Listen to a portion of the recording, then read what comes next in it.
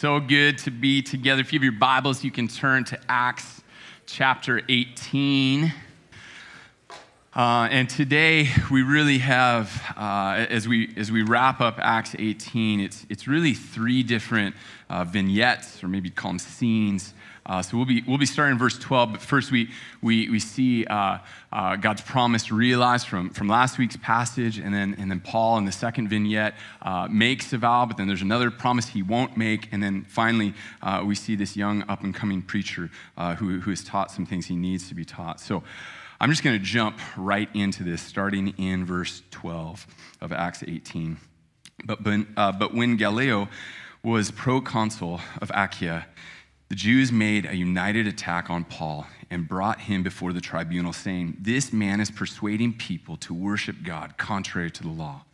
But when Paul was about to open his mouth, Gallio said to the Jews, "If it were a matter of wrongdoing or vicious crime, O Jews, I would have reason to accept your complaint. But since it is a matter of questions about words and names and your own law, see to it yourselves. I refuse to be judge of these things." And he drove them out from the tribunal. And they all seized Sosthenes, the ruler of the synagogue, and beat him in front of the tribunal. But Gallio paid no attention to any of this. After this, Paul stayed many days longer. And then he took leave of the brothers and set sail for Syria. And with him Priscilla and Aquila. At Syntyche, he had his hair cut, for he was under a vow. And they came to Ephesus. And he left them there, but he himself went into the synagogue and reasoned with the Jews. When they asked him to stay for a longer period, he declined. But on taking leave of them, he said, "I will return to you if God wills." And he set sail for Ephesus. When he had landed in Caesarea, he went up and greeted the church and went down to Antioch. After spending time there, he departed and went from one place to the next through the region of Galatia and Phrygia, strengthening all the disciples. Now a Jew named Apollos, a native of Alexandria, came to Ephesus. He was an eloquent man, competent in the scriptures. He had been instructed in the way of the Lord, and being fervent in spirit, he spoke and taught accurately the things concerning Jesus, though he knew only the baptism of John. He began to speak boldly in the synagogue. But when Priscilla and Aquila heard him, they took him aside and explained to him the way of God more accurately. And when he wished to cross to Achaia, the brothers encouraged him and wrote to the disciples to welcome him. When he arrived, he greatly helped those who through grace had believed, for he powerfully refuted the Jews in public, showing by the scriptures that the Christ was Jesus. So if you weren't with us last week, at the end of our passage, there's a vision that Paul has, and Jesus speaks to him. He says in verse 9 of chapter 18, "Do not be afraid, but go on speaking. Do not be silent, for I am with you. No one will attack you to harm you, for I have many in this city who are my people." So evidently, fear was welling up in Paul. He was afraid to speak because he's been down this road before, right? He speaks, he gets attacked, sometimes arrested, many times beaten. But God promised him in this vision, he says, "No, I'm with you, Paul. I want you to continue to speak. Do not be silent, be bold. And no one will attack you to harm you," right? The wording there is pretty important because he's been attacked plenty of times to be harmed before, but this attack that would come would be different. And there's a promise, right? There are a lot of people in this city, Paul, who are going to believe. There will be a lot of Corinthian believers. I'm calling you to speak to these people. So we come off the heels of that promise, and we're introduced to this proconsul Gallio. And so just think governor, right? He's the Roman governor. He's got the Roman Empire in mind in everything that he is doing here.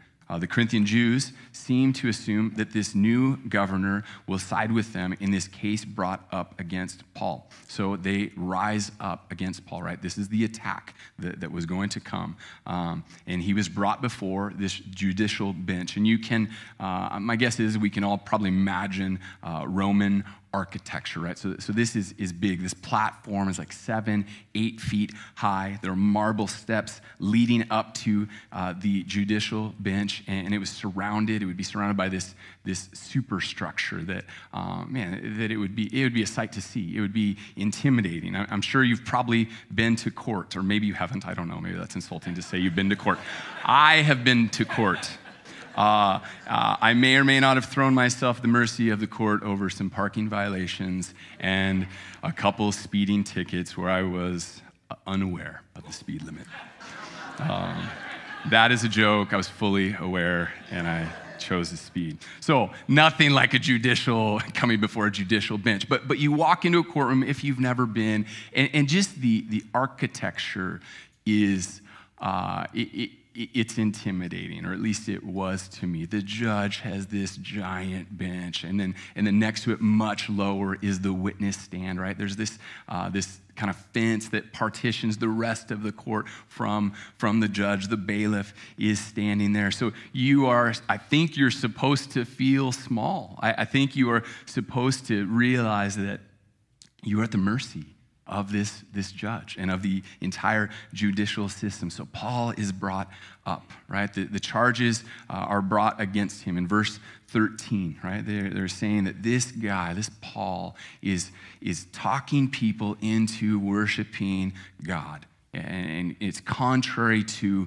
the law, but there's ambiguity here in the way Luke writes this. We don't know if he's saying it's contrary to Roman law or contrary to Jewish law, right? So contrary to Roman law, he could be saying that there is this religion that is against our law, Galileo, or maybe he's saying that this religion is not allowed under Roman law, or perhaps they're saying that this is against our Jewish law. So Luke doesn't give us exactly what's going on there. He doesn't give us the details, but I want to help you understand, I guess, the possibilities. Then we see in verse 14, Paul's ready, right? He's ready to defend himself. His mouth is just about to open and go into why he has broken no law here. And Paul is great at defending himself. And maybe in your family, growing up as a kid, maybe that was you, or maybe it was your sibling, but you always had a defense ready at a moment's notice. Even if you weren't involved in whatever the problem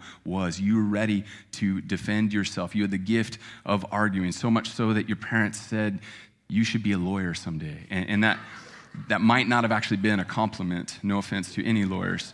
But we know from Paul, he's great at coming up with sound, logical arguments for the gospel, right? So we know that he would have been ready with an opening argument that I'm sure was laid out in his mind. It was on the tip of his tongue, but he didn't even get the chance.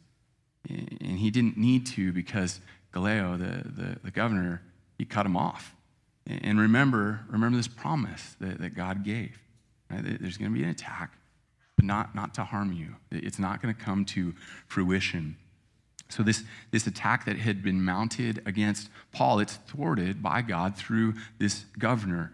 In verse 15, the governor doesn't care. I don't care about this case, right? If this were some like little crime, then I'd care, right? Or some heinous crime, then I would care. But I'm not going to deal with this, right? I've heard you out. I've heard you're concerned with his teaching, but I'm not. Right? You're talking about names. You're talking about events that may or may not have happened like 20 years ago with this Jesus guy. This is about your loss, so you deal with it, and I'm done with this matter. So he kicks them out. He kicks them out of the tribunal. He says, get out of here. So God made good on his promise to Paul. Right? Certainly, this was a big deal for Paul. Right?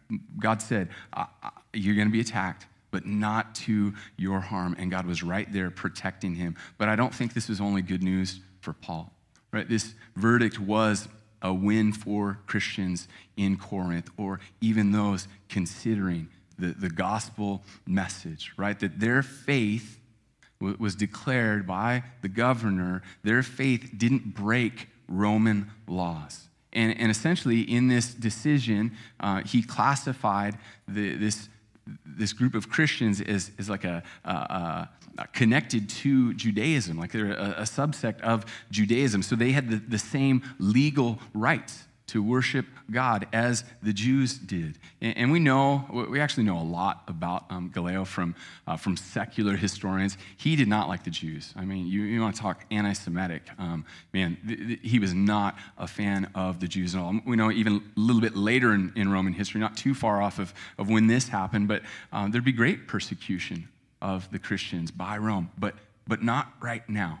Right? God was establishing his church in Corinth. God was not only making good on his promise to Paul to keep him from harm, but man, God's provision here went way beyond what Paul could have imagined. Right? Not only did Paul not have to defend himself, he didn't get attacked physically, but man, even in this outcome. And it just made me think all week about, man, the times when I was so worked up about something, right? And it's praying fervently for something, or maybe I wasn't even praying. Maybe I was just worked up in my own flesh and worried about it. And then God provided, and he didn't just barely provide, right? He provided in abundance. Man, God is so kind to us, that he goes way beyond sometimes what we could have even dreamed. We don't even think to ask what he provides for us. Well, this man named Sosthenes, he was not protected in the same way. And it's a little difficult to know in verse 17 who the they all is that sees Sosthenes. They might have been Jews that were mad at him. He was the newer synagogue ruler. You might remember from last week, Crispus, former synagogue ruler, came to Christ. So now here's Sosthenes, and maybe he was the one that came up with the charge against Paul, and it didn't work. It blew up in their face. So perhaps they blamed him, took out their aggression on him. Also, it could have been the Greeks that attacked him. We don't know, right? They may have taken out their anti-Semitism on this Jewish man. We also wonder, is this the same Sosthenes that's mentioned by Paul in 1 Corinthians 1:1? It was a common name. By the time Paul writes Corinthians, whoever this Sosthenes is, it's a brother in Christ. So perhaps the Jewish people, they knew they lost Crispus because he went to follow Jesus. Maybe they suspected that this man was thinking about Jesus too, and they beat him up. We're not sure, but one thing that this confirms for us is that Paul was in serious danger, right? There was an attack mounted against him, and they did mean to harm him, but God very clearly protected him from this attack so that it would do him no harm. So that's scene one. We move on to scene two. Starting in verse 18. And this is part travel log. Like if you're a geography geek, this is your spot, right? There's not a ton of detail here, but this is like 1,500 miles of travel that Paul covers that Luke covers in just a short bit here. But also we see this vow that he will make, and then a vow that he will not make to the people in Ephesus. So Paul stays for an undisclosed amount of time, and then he moves on. He takes with him, we mentioned last week, Priscilla and Aquila, and we'll look at them more in the third scene. But they go on to Ephesus. We find out in 1 Corinthians 16, I think 16:9 maybe, that the church meets in their house. So Paul here gets a haircut, and it's connected to a vow, we're told. And I'm sure if you've read your Bible some, if you think vow, you think haircut, you probably go back to Judges and think of Samson, who lived under a Nazirite vow. Right? His parents were told, no haircut, no wine, no strong drink, no touching dead bodies, which that sounds like a good rule for all of us. Number six gives us more info, though, about what's involved in a Nazirite vow, that there would be a sacrifice after the vow was complete, which involved a 1-year-old spotless lamb. And then also that hair that you'd been growing would be shaved off, and it too would be offered. It would be burned in the offering. So was this a Nazirite vow? Totally possible. We don't know for sure, but we do know two very likely reasons that a Jewish person would make a vow like this. The first is thanking God for his provision, which certainly would fit with what we've just seen in Acts 18 with Paul, and really leading, or everything before that as well. So he could have been thanking God for provision, for protection, for fruitful ministry. I mean, there are so many people that have come to know Christ, that have been baptized in him, that have joined in these new churches, leaders raised up. Or the second option, it could be a vow asking God for future provision and blessing in his upcoming travels, in what we call his third missionary journey. So we don't know for sure, but Paul makes this vow. And we don't even know, like, did he do the haircut at the beginning of the vow, because that was a thing, or did he do it at the end of the vow? We don't know when this comes, but he would not make a vow, though, when it came to the people in Ephesus. Verses 19 through 21, Paul, he'd been ministering in Ephesus, and he reasoned in the synagogue as he did. People came to know Christ. They grew with this deep love, this affection for Paul, who had taught them the ways of Jesus. And they're begging him, don't leave, Paul, stay with us, don't leave. And he turns down that request. But he told them he would love to come back, right? And I'm quite sure he meant this. He said, I would love to come back and see them. But he clarifies, if God wills, right? If the Lord wills. And if you've been a part of a church for any amount of time, you probably have met a Christian that says something like, if the Lord wills, or Lord willing. Man, almost at the end of every paragraph, right? They say it as much as I say, This phrase it's not a magical phrase, and then we're covered. I think it's a fine thing to say, but saying it doesn't matter as much as our heart having this posture, right? That we are bowing before the Lord and his will, his purposes, his plans. We're pretty good at thinking that we have control. We know what is coming, or at least we believe we do. And we're generally convinced that we can handle most of what is coming in a given week, month, or year.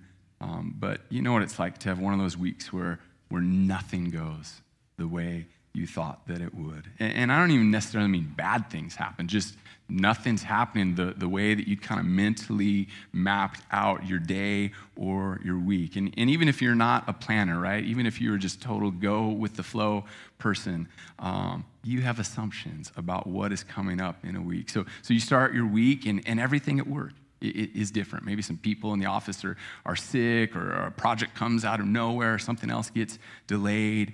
You've things outside of work, right, that were on your calendar that you were looking forward to, and they got canceled, or you had something come up so you couldn't make it. And then even at home with your roommates or your family, man, the week is just, it goes so differently than what you had thought when you started out on Sunday or Monday. We think we know how a day will go, or a week will go. And yes, we admit we don't know minute by minute what is going to happen, but we have this general flow in our minds, only to have all that go out the window. Proverbs 19:21, many are the plans in the mind of man, but it is the purpose of the Lord that will stand. We can make all kinds of plans, and there might be wisdom in that, right? Good strategic plans, but it is what God has purposed that will happen.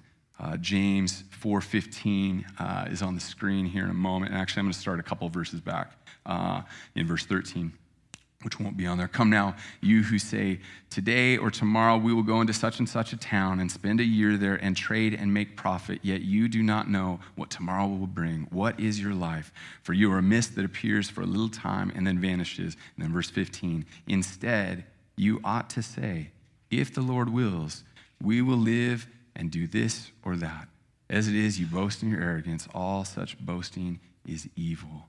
Right? There are times, obviously, in the book of Acts where God gives someone a vision, right? Some pretty specific details. God just did that with Paul. I think back to Cornelius, when he's told that, hey, there's this Simon Peter. He's living with Simon the tanner by the sea. You need to go send for him and bring him to you, and he's gonna tell you about me. And so they're given these specific instructions, and it's easy to read those stories and go, man, wouldn't that be nice? Wouldn't that be great if God just, I don't know, maybe gave you a dream every night, like, okay, here's tomorrow, or here's kind of what's going to happen this year. But that wasn't the norm in Acts. right, for the apostles or the other Christians. Right? That happens sometimes, but most of the time, it was just step by step, day by day, often in really, really hard circumstances, not knowing what was coming up around the next bend. And Paul, he wants to come back. Yeah, he wants to see these people that he loves, that he's poured into. He wants to see them, but in humility, he recognizes that his plans might not be what the Lord wills, right? You remember back to our first scene with Paul, right? He thought he knew what was going to happen with this uprising. God was going to protect him, but he thought he was going to have to make a defense, and that was not how the Lord willed it. God was making good on his promise to save Paul from harm in the way that God had planned. And I know some of you are, man, you're planners. And that is a good thing, right? You can go the other way too, but it is a gift. You've been a planner since kindergarten, right? There's never been a kindergartner as organized as you. By third grade, like you knew about AP classes and you were mapping out what you needed to get into college and grad school. On the playground, you didn't make friends based on like which peers you like. You based it on what their parents did for work, so you could use those connections like 15 years down the road. Now I'm making fun of that, but plans are not bad, right? Plans are not a bad thing, but we have to ask ourselves as believers, do I submit all of this to the Lord? Right? In humility, do we come before him and confess, not my will, but your will be done? And I know in my adult life as a believer, there are a couple major decisions that I can think of that when the decision was made, the ball was rolling and impossible to stop at that point, I realized, did I really bring this before the Lord? Like, yeah, maybe I said some flippant prayer because I knew I was supposed to, and it's just kind of habit, but did I really ask the Lord about this? And God was gracious to me in those times, but man, not a wise way to live, not a God-glorifying way to live. Well, as Paul says, it'd be much better for us to live, whether we say it out loud or not, if the Lord wills. And that can be an easy thing to say about ourselves, but man, so much harder to say about people that we love, right? Parents, grandparents, it's easy to say, Lord willing, about your own life, but so much harder for your kids or your grandkids, or maybe it's your sibling or your spouse that you find yourself needing to say that to, and they're going through hard things. I mean, they're just being put through the ringer. It is hard to say if the Lord wills about those who love, but they truly are the Lord's, just as you are the Lord's. So making plans, setting goals is fine. It is wise. Some of you are gifted. You're wired that way. A very fair critique of our church is that we need to be more that way in this year. So it's not that we cannot make plans, but in humility, do we bow those plans? Do we hold every plan that we have just with open hands before the Lord? So is that the attitude of your heart? Right? Are there any plans that you do not want God to interfere with? Maybe say, Lord, you can be Lord over this and this and this and that, but not this. I just don't ever want to have to move. Or I don't want to. I want to get this job, or whatever it is. What are we not giving to the Lord? So we come to our final scene in chapter 18, starting in verse 24. We meet this man named Apollos, and he is gifted. He is a talented young man. He's from Alexandria, and in some ways you could think of Alexandria as similar to Athens as far as education, thought. They're just pumping out the leading thinkers of that time. The library in Alexandria apparently was just breathtaking. It was massive. So this is a place that was known for its education, its appreciation of philosophy, and this is the environment that Apollos comes out of. We know, Luke tells us, he's an eloquent speaker, right? And that same thing can't be said of Paul. Paul was brilliant. He carefully crafted his arguments that the Christ was Jesus. But even Paul says, hey, I didn't come to you in eloquent speech, but Apollos was. He was smooth. I don't mean that in a slimy way. Like he was great to listen to. And Luke says that he knew the scriptures, right? He'd been instructed in the way of the Lord. He knew about Jesus. He taught about Jesus. He was passionate in his proclamation of Jesus. But there's this gap in his knowledge. And all of us have gaps, right? All of us have much to learn. The church I grew up in, there's a Bible professor in that church who's since retired. This is not Ron Frost. It's another professor, and his bread and butter, he just loved to teach the book of Romans and did that for decades. And after he'd retired, I got together with him a couple different times. I just wanted to pick his brain on a few different things. And I remember the last time we got together, before we got into it, he was just telling me what he was learning in Romans. And I'm sitting there going, John, you taught it for like 30 years. And intellectually, I understand, yes, there's more for John to learn about Romans. But it really caught me off guard in that moment, just reminded me, man, we all have so much to learn, right? Like we need to come to God's word so humbly. So Apollos, he knew of the baptism of John, but he didn't seem to know about the work of the Holy Spirit, right? Now, certainly he knew about the Holy Spirit. He knew the Old Testament scriptures, the Hebrew scriptures, but it seems that he was not aware of Pentecost and the pouring out of the Holy Spirit. He didn't know the ministry to each and every believer by the Holy Spirit, that the Holy Spirit's our helper, our teacher. So verse 26, he's preaching. Priscilla and Aquila are there, and like everyone else, they're just loving what they're hearing from him. I mean, he's checking off just box after box after box, right, from the scriptures, right? He understood repentance. He understood the virgin birth. He understood the necessity, the cross, the resurrection, the ascension, but he didn't know. He didn't know what happened at Pentecost, right? He didn't know the work of the Spirit's life in every Christ follower, and something needed to be done. So Priscilla and Aquila, they pull him aside, and I think that they demonstrate just so much wisdom here in how they approach him. They wait for an opportunity, right, away from the crowds that were following Apollos, that wanted to talk more to him after he spoke, I'm sure. And maybe that they were concerned that if they said something publicly, then this would discredit him before people, and yet they could see he just needed a little bit of help. Certainly they were concerned that the gospel would be clearly taught and that people would have an opportunity to respond to the gospel. But it's also safe to say that they were concerned for this young, gifted teacher. Right? They wanted him to grow, and they see the Lord's hand in his gifting. Right? The skills, the abilities that God had given him as a teacher was evident. So they want to help him to continue to grow in how the Lord had gifted him to communicate the word to the people. So they pull him aside and they help him understand the way of God more accurately. So Priscilla and Aquila, they taught him more accurately God's word. And they did this with great care, with great concern and love and class. Now, does this mean that we always have to pull someone aside in a situation like this?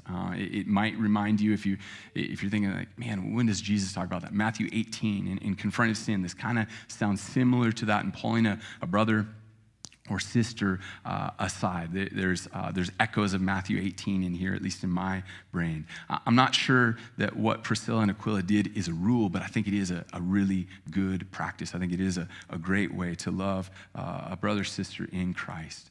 And this last scene here, I love the picture that it gives us, right? Because this is what we want in the body of Christ. We want to see everyone participating in the body of Christ. The American church is a funny thing. You can just come here, and not just our church, but any church. You can come and just consume, right? we're used to the people that are ministering being the people that are on stage, right? Or maybe think of the greeters at the doors, or when there's a church, there's a prayer team. Like we think of those being the people that are using their gifts, and yet that's not what Scripture says. We want to see the whole body contributing, right? Both men and women contributing to the body of Christ in the ways that he's gifted them to do so. So you might take this passage and instantly go like, wait a second, like what about the passages with women not teaching men? Like how does that jive with this? What is Paul saying here? What is Luke showing us about the church and how the body is to function? And for some of you, like maybe you didn't think that, like maybe you never really thought about it because that's not your spiritual gifting. You're like, I'm not a woman, so I just didn't really think about that. So some, it hasn't been on your radar at all. And then others, I know you've thought tons about this, right? And you haven't just thought about it. You haven't just like read some blog posts about it. No, you've scoured the Scriptures, the whole of Scripture from Genesis to Revelation. You've saturated yourself in what the Word of God instructs, just really trying to understand the whole counsel of God's Word to better know how the body of Christ is to work together. And I know that for some in our church, like this is a sore spot. There's a wound here, and for some that cuts really deep, right? And so for some of you, maybe that's from another church experience, but maybe for others, that's actually from being here, and some of it's from what has been said. Some of it's from what hasn't been said, or what has been done, or what hasn't been done.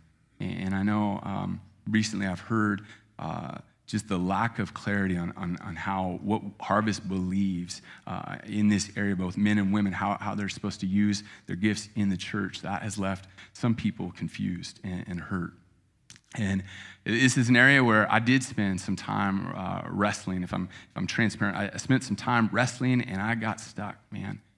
Eventually, I kind of threw my hands up in the air, looking at brilliant scholars, looking at godly church leaders, way more godly than me, way smarter than me, that land in all these different places, looking at the exact same passages. And while that's a reality, it doesn't mean that lacking clarity helps our body in any way.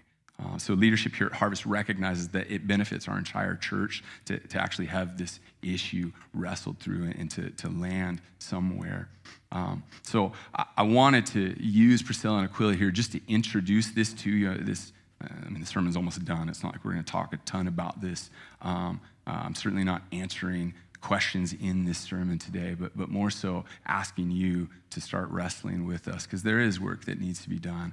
Our elder team plus Matt Eldridge. Matt is somewhere. Matt's right there. He's going to join us in a meeting here in a few weeks. Matt's our youth pastor, but obviously he does 100 other things too. And we're gonna get in a room together and share our current understanding, like our convictions, our questions, where things are clear for us, where things aren't so clear for us in this issue. So we're not walking out of the room like with a decision. We've added more elders over time in the midst of when we were at times we were working on this and times we weren't because other things were going on. So we've added more elders, and we just need to get in the same room together and talk and not defend our position, but certainly question one another and ask where we are. We're bringing in a facilitator that will help us, like, keep us focused and move forward. And I'm excited about that because it'll allow me to be 100% participant and not have to worry about leading this meeting. We've never done that before. We've never brought in someone from the outside before, but this is counsel that I received from multiple sources, both inside our church and outside our church. And I think it's going to be well worth the cost. But another thing for you is we also want to value and use the collective wisdom of our church body, which is something that, I've dropped the ball on multiple times in the past several years. So we need to figure out some ways for the body to wrestle in the whole of Scripture with us in this area. And some of you aren't interested in that. Right? You've got other stuff that you're focused on and stuff that God's calling you to, and that's great. But I would ask you, would you pray at least? Would you pray for wisdom for our body, for leadership in this area? Others, I know you're excited. You have questions. You're ready to discuss. The most immediate thing is you can grab someone in leadership and have a conversation. Go grab coffee or talk over the phone, or we can find some other way to do that. But we will come up with productive avenues for the body to participate in the wrestling of this. I don't have details on that. But we need to come up with some concrete ways to really use the manifold wisdom of our church people, right, that God has gifted us with in this. So there's more to be said. I'm sure there's things I forgot that I meant to say, but I want to end with this as we wrap up this final scene. A couple things that we see from both Apollos and Aquila and Priscilla. And there's so much humility here demonstrated by all of them. There's love here. First, we'll start with Aquila and Priscilla.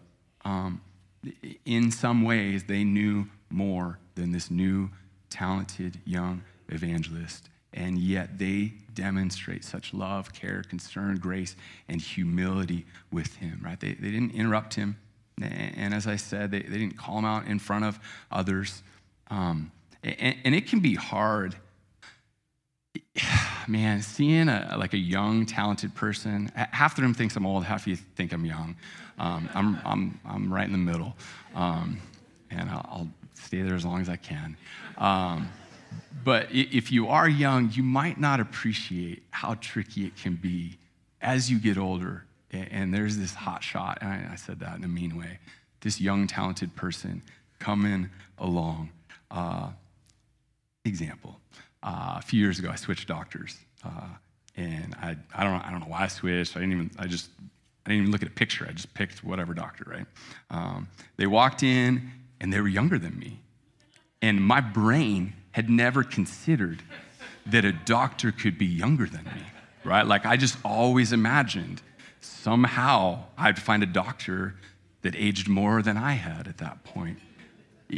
So Aquila and Priscilla, man, they don't look down on him because he is young, right? They didn't blame him for what he didn't know. I suspect that they both remembered when they didn't know this thing that they were going to instruct him in. Scripture says knowledge puffs up. I find that to be especially true in the church. Right? There can be so much arrogance that we get as we gain more knowledge, as we do more studies, right? And we need to know the word. I'm not saying, hey, don't study the word. No, we need to know the word. But man, let's not be arrogant. All of us need to grow in humility, even when we know something. Apollos, too, he's humble. And that can be rare when there's such talent in a young person. And as you read about Apollos, you get this feeling that the people just could not wait to hear this man speak. Certainly if social media had existed, man, there'd be viral clips of him probably every couple weeks making the rounds. Paul even says in Corinthians, he says, some of you say, I follow Paul. Others say, I follow Apollos. And he would have been, if he was here today, he probably would have been a celebrity pastor. And yet here he is being taught by two tent makers. Right? He's educated, he's respected, he's got a following, and yet he has no problem learning from two tent makers with no credentials and no following. And on top of that, I don't think we can underestimate what a big deal it could have been for a male taught by a female, not in 2023, but way back then. I remember a young youth staff member talking to me after a Wednesday night youth group. And I think she phrased it in a question that went like this. I think she asked if I thought our teaching recently was too heavily focused on works. And this is youth group back in the day. And man, it was gentle. She was very humble. And I assume it could have been scary for her to come up and ask me that question. Certainly I'm no Apollos, but I was the one with the title pastor. At that point, I had a couple degrees from Bible schools. And the whole conversation, it was pretty short. It wasn't quite said in passing. It was a little bit longer than that. And we interacted over it, and then she just let the Holy Spirit work. And God used that moment for me. He used that moment for our group. It was God's grace that the sister came to me, seeing something in our teaching that truly I needed help in. I had a blind spot. So this final chapter, or this final scene of 18, while it's just a tiny snapshot, what an important picture it is for the body of Christ, right? Both men and women contributing to the ministry of the word, right? God using this duo to teach Apollos, who would have massive impact on the church. And I don't know if we realize this, but like Martin Luther, he thinks, or he thought, that Apollos wrote the book of Hebrews, and there are others that agree with Luther. And we don't know if that's true, but man, Apollos was a big, big deal. And way back in his early ministry days, this blue-collar couple came to him, and they didn't have the skill set that he had, but they were gifted by the Holy Spirit. They used their gifts, right, to benefit the body of Christ. Would you pray with me? Jesus, we love you, Lord. We thank you for your word. God, it's crazy the access that we have to your word in this day and age, Lord. All of us probably have it on our phones. We have multiple Bibles in our houses, Lord. God, would we be people of your word? Would we love your word? And God, would we together as a church follow you in humility and love, Lord? Would we long to glorify you more than we long for anything else? And that's not where we are, Lord. We confess that we are glory thieves. But Lord, would you change us more and more to be a people that long to glorify you, Jesus? It's in your name we pray. Amen.